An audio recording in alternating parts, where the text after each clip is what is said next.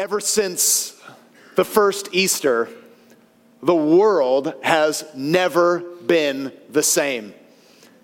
An empty tomb sparked a movement that actually grew from 25,000 followers in the early days to 25 million followers in the first few hundred years, all while being illegal.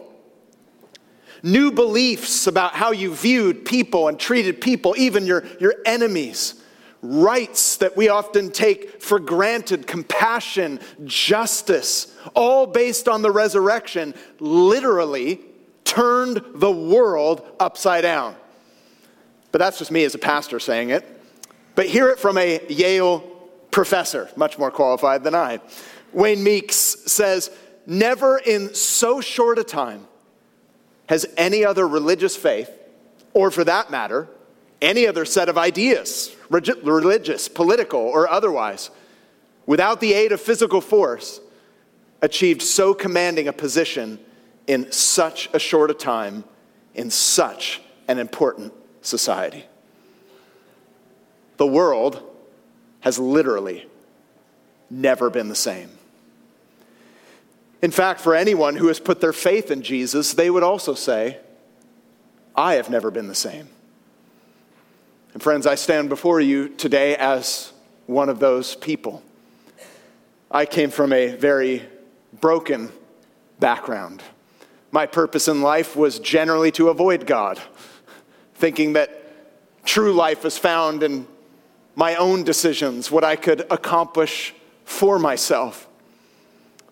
But as time went on, I found myself increasingly aware of my own brokenness, my own inability to deal with my guilt and my fear and my shame, living a life of addiction and promiscuity, continually hardening my heart to God. Until that day, a message that I had heard many times before, but on a day I was invited by a friend to an event not unlike this, where I finally understood. I heard the message, and that it wasn't just true for others or true for some family members, but true for me. And I made a choice to follow Jesus.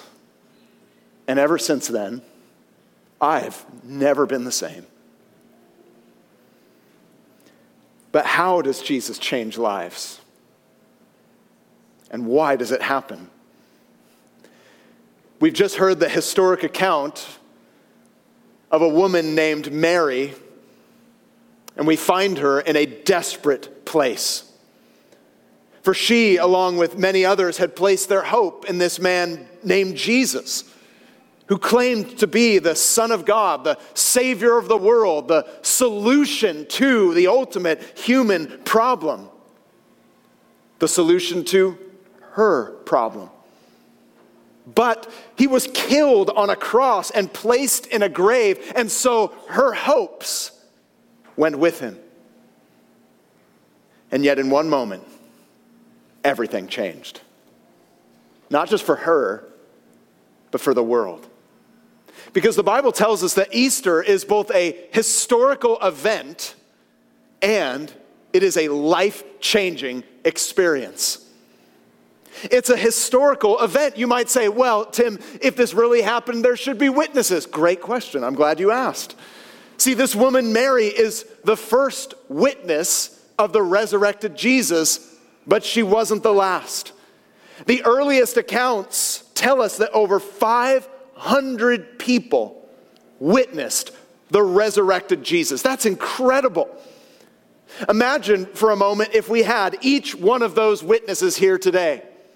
And imagine if we invited them all up on stage to talk for 15 minutes each about what they saw when they saw the resurrected Jesus. Well, we would be here all day and all night, all the way till Friday morning, because it would take us 128 hours just to hear all of these witnesses, and that will hold up in any court. The tomb is empty. Jesus is alive. It's a historic event, but it is also a life-changing experience. Because you see, the biblical writers place this historic event within the much larger account of the whole life of Jesus. If he rose again, then everything that he said about himself, about us, about the world is true. Easter underlines it all. And as a result, it's a life-changing experience. See, though you and I were not at the tomb, the Bible tells us that we can know the truth of the resurrection and also experience the life of the resurrected one. And so the gospel writer John concludes his account by saying this: "But these words are written that you may believe that Jesus is the Messiah, the Son of God, and that by believing you may have life in his name." And Mary is the model for what can happen in your life today. In one moment, she turns from the deepest sadness, despair, and fear to the most remarkable joy, freedom, and purpose. How was she changed? And how does Jesus change us? Well, I just want to highlight this morning on this Easter Sunday 3 ways in which Jesus changes us. And the first is this: Jesus changes your past. You see, Mary was a woman with a past. Who was she? Well, if you read the rest of the gospel accounts, we find that she was a woman who traveled with many other people who were following Jesus at that time while he preached and while he performed miracles. We're also told that she experienced radical deliverance. Mary was a woman who came from a very broken background. She lived previously a life of spiritual torment. No doubt she had experienced severe emotional and even psychological trauma. Her life was a mess from the public perspective. Maybe some of us can relate. I know I can. When I was invited to that church event, I was like, man, my life is a mess. If I walk into that church building, a lightning bolt will single me out and strike me above all other sinners. We all have a past. Even for those of you who would see yourself as a very good moral person, even you have that fear that maybe you haven't done good enough. Will it ever be good enough? See, every one of us, as we come here on Easter morning, we all have a past. The thoughts we've had, the things that we've done, the words that we've said. What is it in your past that is weighing you down? For some of you, you bring this morning, it's a failed relationship, a broken marriage, failed parenting, letting down others, a general disappointment of where you're at in life, the things that you even said just yesterday. What is it that's weighing you down? What is the shame? What is the guilt? What is the fear? Well, Mary had it all. But I bring it up because this Mary is totally changed. This woman who was previously tormented, traumatized, she is then free from the guilt and shame of her past. And we are told over and over that every single one of us can be free as well. How? Because that's the very reason Jesus came to die. You see, just 3 days prior, Jesus died an awful death on a cross. Why? He said it was for our sin. Sin is not only our wrong actions, but even the wrong attitude. Sin is making something other than God your center, your source, and your Savior. We have all sinned. We all have sin. And death and separation is the consequence. And unless that sin is dealt with, unless that sin is paid for, that separation becomes permanent for all eternity. One day, every single one of us, we have to give an account for sin. because God is a holy, perfect, and righteous judge. Now, some of you are here this morning at this point, you're like, really? I came to Easter to get an inspiring message, and that guy's just talking about judgment. Everything was fine until you started talking about judgment. I've been getting along fine. I rarely think about judgment. I live my life. I make my choices totally fine. The sun is shining because it's California. Well, let me use an illustration. Imagine you're shopping. For some of you, it won't be too hard to do. And imagine you find shoes. Shoes that you just have to have. Some of you, you know. But there's a problem. You don't have cash. And that little tag says they actually cost something.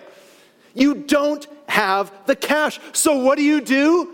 You pull out that little piece of plastic and you swipe, you take out your phone, you do a little double click Face ID, and for some crazy reason, you walk out of that shop without paying anything. How is that not a crime? You didn't pay. Some of you are like, it's magic. Oh, you're in for a rude awakening later.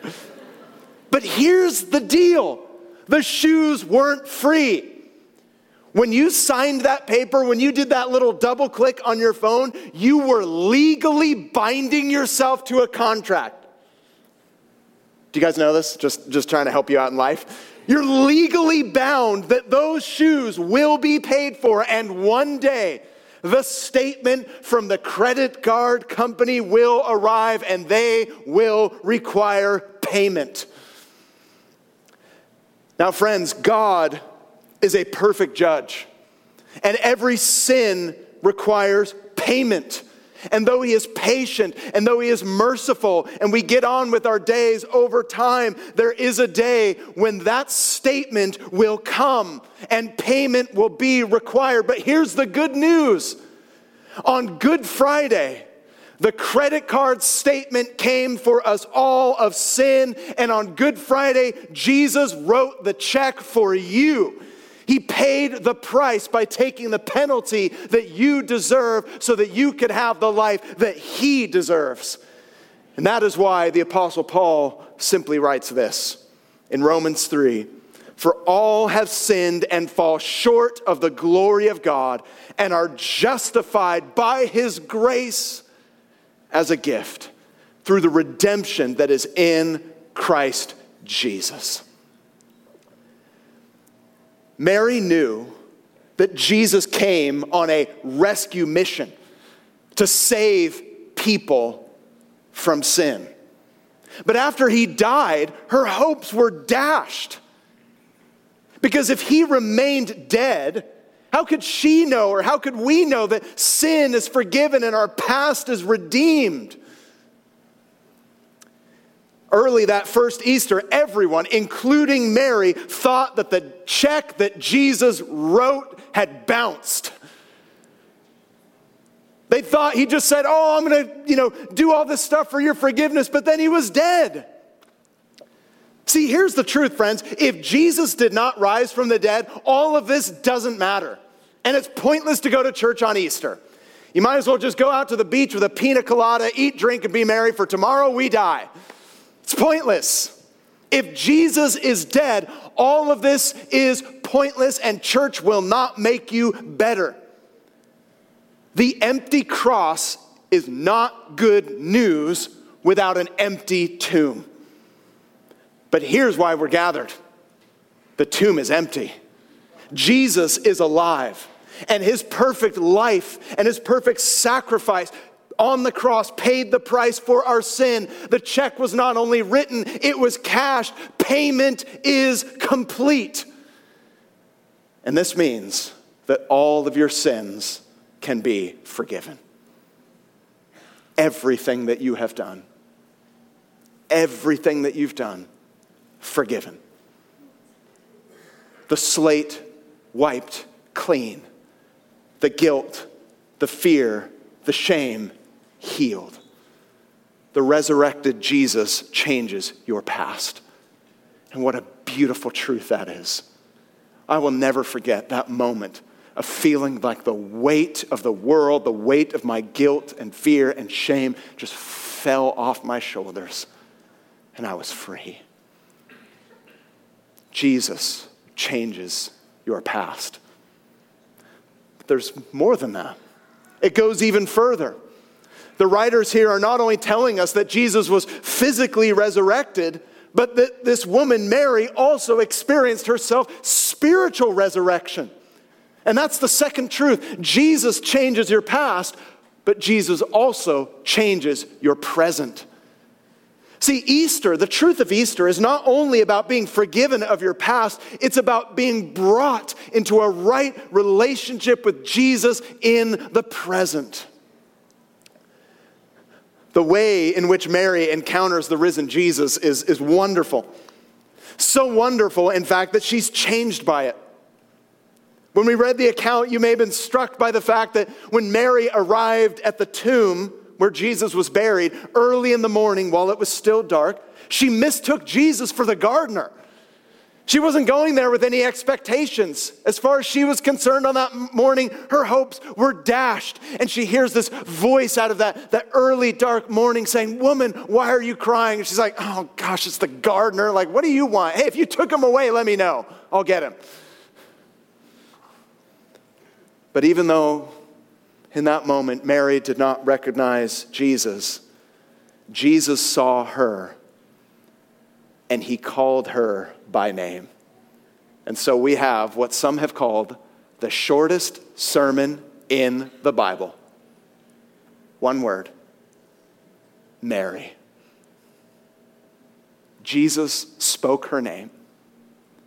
And in the moment that Jesus spoke her name, it all clicked. He's alive. He's the one that died for sin. He was buried, but now he's alive. One word. And she was changed. And I don't know about you, but I love this picture because she doesn't go there expecting much, which reminds us that even though you and I, we might struggle with our doubt and we don't expect to see Jesus, he's looking for you. You may have come to church this morning not expecting anything particularly spectacular, not expecting much. But the risen Jesus is pursuing you, and he calls you by name. And the minute he calls Mary by name, she's transformed. In fact, she's so overjoyed that she latches on to Jesus. And Jesus says, "Mary, don't latch on to me. I've got stuff to do. I'm on a mission." And I love that picture because it reminds me when my kids are young and they didn't want me to leave for work, and my youngest would always grab hold of my leg, and I'd be like, you know, that thing when you're a parent, you're just like, "No, gotta go. Like, don't leave." Or when you get a babysitter, "Don't leave me with her." Jesus says, "Mary, don't latch on. I have a mission." And he says, "I am ascending to my Father and to your Father." That is an astounding statement, that you could call God Father. The God who created us, the God that we sinned against, that we could call him Father. Friends, this is what the resurrection means. It not only deals with our past and forgiveness, but it also changes our present. That is a statement of acceptance and adoption. When you trust in Jesus, you are accepted by God and you are adopted by God. You are family. Jesus is God's son by right, but you and I become God's children by grace. It is as if we were all orphans and we committed horrible crimes, and the judge not only paid the debt for us, but adopted us to take care of us. That's how astounding it is. I mean, think about this morning. The Almighty God who created the world, he speaks our name. He brings us into intimate relationship with him so that we can not only be forgiven, but we are brought to God.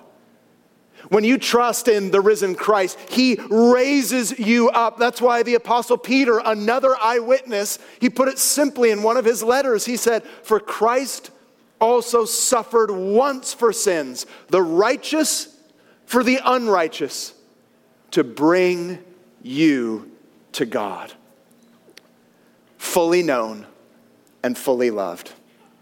See, those two truths together, that combination is pretty rare. All of us want to be known and loved, but it doesn't always happen that way. Many people who know you find it hard to love you. Sorry.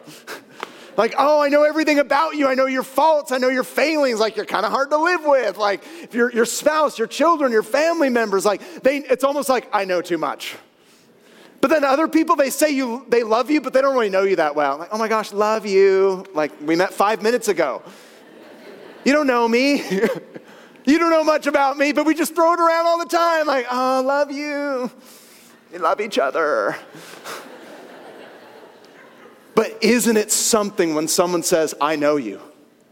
I know everything about you. And I love you.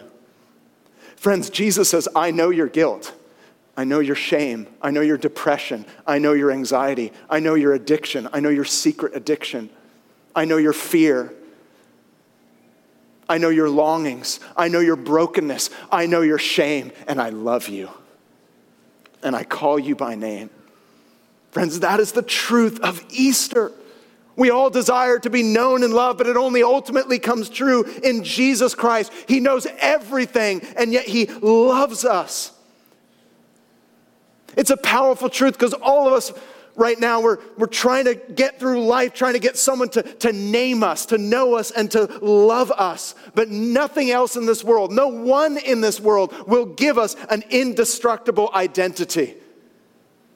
But oh, when the risen Jesus calls you by name, you are known and you are loved, and not even death can stop that relationship. The resurrection changes your present. The people and things that you were looking to give you acceptance and approval no longer control you and leave you empty. Your search ends with Jesus. And even when you face hard times and uncertainty and you don't know what's happening or why it's happening, you say, but I do know this. He knows me. He loves me. He knows where I am, and I belong to him. Jesus changes your past. Jesus changes your present. But Jesus also changes your future. Because believing in Jesus, knowing that he's risen again and one day he will come again, it changes everything about how you look forward and about how you live and even about how you die. See, there is no greater movement than the movement that began from this one conversation. For after Mary realizes that the resurrected Jesus is there and all of her hopes lift up, she then says, Mary, I've got a mission. Go and tell my brothers.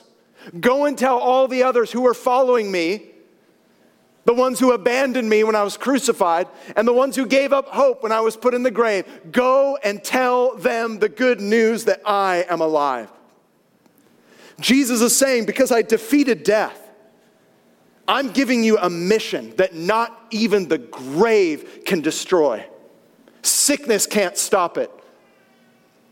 Disease can't stop it. The world cannot stop it. Jesus says, go and tell. Let this truth change how you look to the future. See, we all want some kind of purpose in life. We all want to know that we're living for something that is bigger than ourselves. But friends, this is real hope. This is living hope. And hope doesn't just leave you passive. You're like, oh, that's nice. That's nice. No, hope calls to action. I love this quote. I read it years ago. One writer, she said, hope is not like a lottery ticket that you can sit on a sofa and hold feeling lucky. Hope is an axe you break down doors with to rescue people. Hope calls for action. The message of Easter is that our world has been entered by God himself, who has done for us what we could never do for ourselves. rescue, redeem, and renew humanity from the devil, from evil, from brokenness and death. It is not a nice idea. It is not a philosophy. It's not a piece of good moral advice. It's not a program. It's not a TED Talk. It's not a moral code. It is an announcement about what God has done, and it doesn't leave you sitting on the sofa feeling lucky. It gives you hope that sends you out into this world of need, breaking down doors for people who are trapped in darkness to bring them life. Friends, you have a mission. When you trust in Jesus, you have a mission. And for some of you who have been Christians for years, you need perspective. I need perspective. Because let's be honest, even for some of us who aren't even going through trials, it's the cares of this world that can often cloud our perspective, and we forget what is most important. We need to be reminded the tomb is empty. Some of you are like, gas is expensive. Yes, and Jesus is risen from the dead. He's risen from the dead. And we don't even need to fear death because Jesus gives us a future that removes the fear of death because he defeated it. Because our life is tied to his, we no longer need to fear. For now, we are not only spiritually raised in the present, but in the future, we will be physically raised to new life and be with God forever in his glorious new creation. That leaves you then with a responsibility, a resurrection responsibility to go and tell. Don't you dare keep this message to yourself. You have a message of salvation. But don't be arrogant as you go. For some of you, that's your experience of Christians. They preach the message as if they were the ones who saved you. But we remember on this Easter day that we are not saved because of what we have done or what we have failed to do. We are saved because of what Jesus did. And so Jesus says to Mary, go and tell my brothers. Who are his brothers? These were Jesus' followers who abandoned him in his hour of need. How many of you, don't raise your hand, have been abandoned or betrayed by close friend or family members? Some of you are like, yeah, just reflect on that internally. When they come back to you, sure, we might offer forgiveness, but we also want to dish out a little punishment. Like, yeah, I'd love to meet for coffee, and I will grant my forgiveness upon receiving your 8-page apology. I mean, if I were Jesus, it's a question I don't often ask, but if I were Jesus in that moment, I'd say, hey, go tell my brothers I want to see them. And when I see them, I want tears. I want tears, people. Where were you when I needed you? When I was being crucified, where were you? All you had to do was just pray. And Peter's like, I'll be with you, Jesus, forever. And then the minute Jesus is unjustly tried, Peter's like, I don't know the guy. I literally don't know him. Jesus. Nope, don't know him. But that's not what Jesus does. Jesus says, Mary, I want you to go tell them. And I want you to go tell Peter. The very people who abandoned me in my hour of need. You know what Jesus does? Jesus treats the relationship as if it were never interrupted. That's how incredible the grace of Jesus is. These people who betrayed him and abandoned him, when Jesus calls them back, he treats them as if the relationship were never interrupted. Some of you here this morning put your faith in Jesus a long time ago. But maybe since that time you've drifted. You've fallen away. You've stopped following him as Lord. And if someone were to ask you on a piece of paper, what's your belief? You would write Christian, but you're not living like it. Maybe it was all you could do to come to Easter this Sunday. Because some of you might feel that shame. Like, gosh, I know I've fallen away from Jesus, but I'm ashamed to come back. Maybe you're fearful about what God might say. As if God's going to say today, well, Look who came on Easter. I bet you're going to come on Christmas too. Well, give me 7 more Sundays and then we'll talk about restoration and whatnot. Friends, that's not what God does. That's not what Jesus says. When any sinner returns, even those who have fallen away, even the prodigal sons and daughters, when they turn back and Jesus receives you, he treats you as if the relationship were never interrupted, because your acceptance is not based upon what you have done. It is based on the grace of Jesus Christ. If that's you and you've drifted, today is the day of return. Today is the day to come back to him. And your acceptance is all based on grace. See, all of this is given to her and to them and to us. Why? Not because they were good, moral people or smart people or successful people, but because they and us are loved by the risen Jesus Christ. So today, do you realize that there's nothing you can do to rescue yourself or other people from the debt of sin?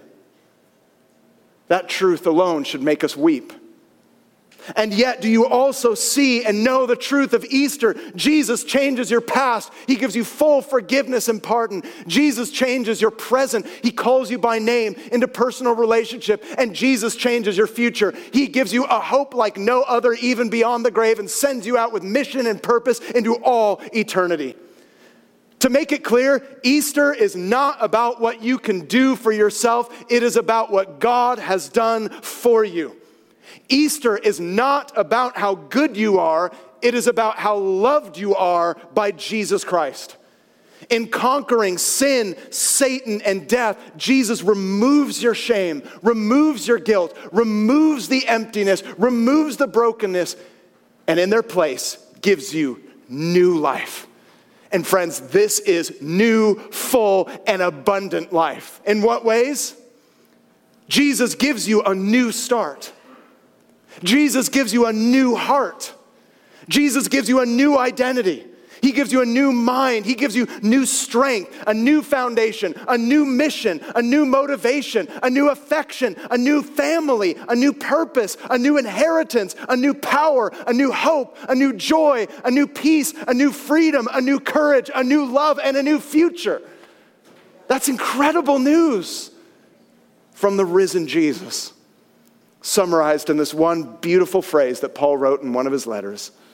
He says, this means that anyone who belongs to Christ has become a new person. The old life is gone. The new life has begun! Exclamation mark.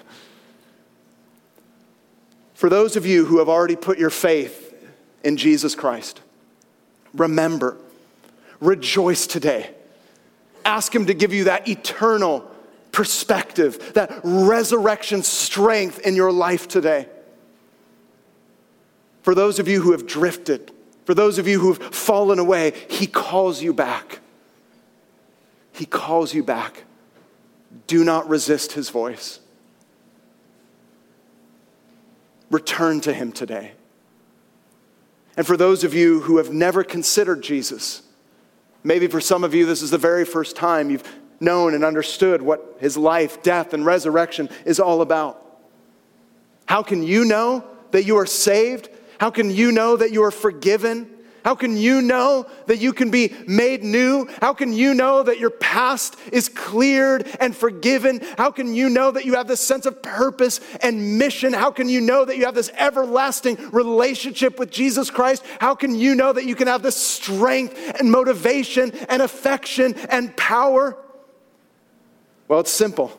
Paul says in Romans chapter 10, verse 13, everyone who calls on the name of the Lord will be saved. It is as simple as that. We're just going to leave that up there for a minute. Everyone who calls on the name of the Lord will be saved. Do you want to know, friend, that you are forgiven? Do you want to know that you are saved? I am calling you today on this Easter day to call on the name of Jesus. Just say, Jesus, save me. You don't have to go do some good work. You don't have to climb a mountain. That's one of the beautiful things I love about the celebration of baptism. When Jesus gave us a symbol by which to represent our choice to trust him, he didn't give us something complicated. He didn't give us something that showed off our own strength. Imagine if Jesus said, hey, believe in me, and to show the world that you believe in me, climb one of those big PE ropes all the way to the ceiling. I'd be doomed, because I wouldn't even get off the floor. I'd be like, I want to follow Jesus. No, I can't do it. I'm done. And other people who did, you CrossFit people, you'd be like, boom, I'm there, got it. Like, wow, I'm never going to be like them. No, instead, there's this beautiful picture that you are actually dunked into the water and you need someone else to pull you out, because that is Christianity. You cannot save yourself, but Jesus saves. It symbolizes what has happened. I invite you today to put your faith in Jesus. And I'm going to call those of you who put your faith in Jesus today, or maybe you've put your faith in him a long time ago, but you've never gotten baptized. This is your moment. I'm going to call you to publicly declare that you have trusted in Jesus by being baptized. Baptism is an outward showing of an inward change. It symbolizes what has happened in your life. Some of you might be afraid to get baptized. You're like, what will people think? Well, that just shows how powerful the opinions of other people have on you. But let me tell you this. The opinions of other people will not forgive you and resurrect you. But Jesus can. Your greatest fear should be final judgment, but Jesus took this judgment for you. Mary was not ashamed to publicly declare her trust in Jesus, because Jesus publicly declared and showed his love for her and for the world and for you when he died on the cross. Easter changes everything. Our past, our present, our future. We can be forgiven of sin, brought to God, and given a hope that not even death can destroy. And Easter always calls for a yes or no answer. So what will it be for you? Today, he speaks your name. He speaks your name. He calls you to trust him. He calls you to respond. Will you turn and trust? I pray that you would. Let's pray together right now. Father, I pray for those men and women right now who are on the verge of making a decision to follow you, to make a decision to trust in you for their salvation. Father, I pray that right now they would simply, even right where they are in their seat, simply say, Jesus, save me.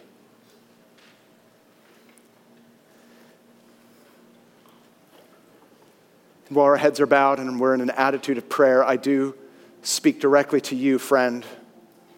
If that's you, I invite you right now just to say in your heart a simple prayer. Prayer is just talking to God. Just say, Jesus, save me. I want to know I'm forgiven. I want to know I'm accepted. I want to know that I have everlasting life with you. Young or old, if that's you, just say that right now to God. Jesus, save me.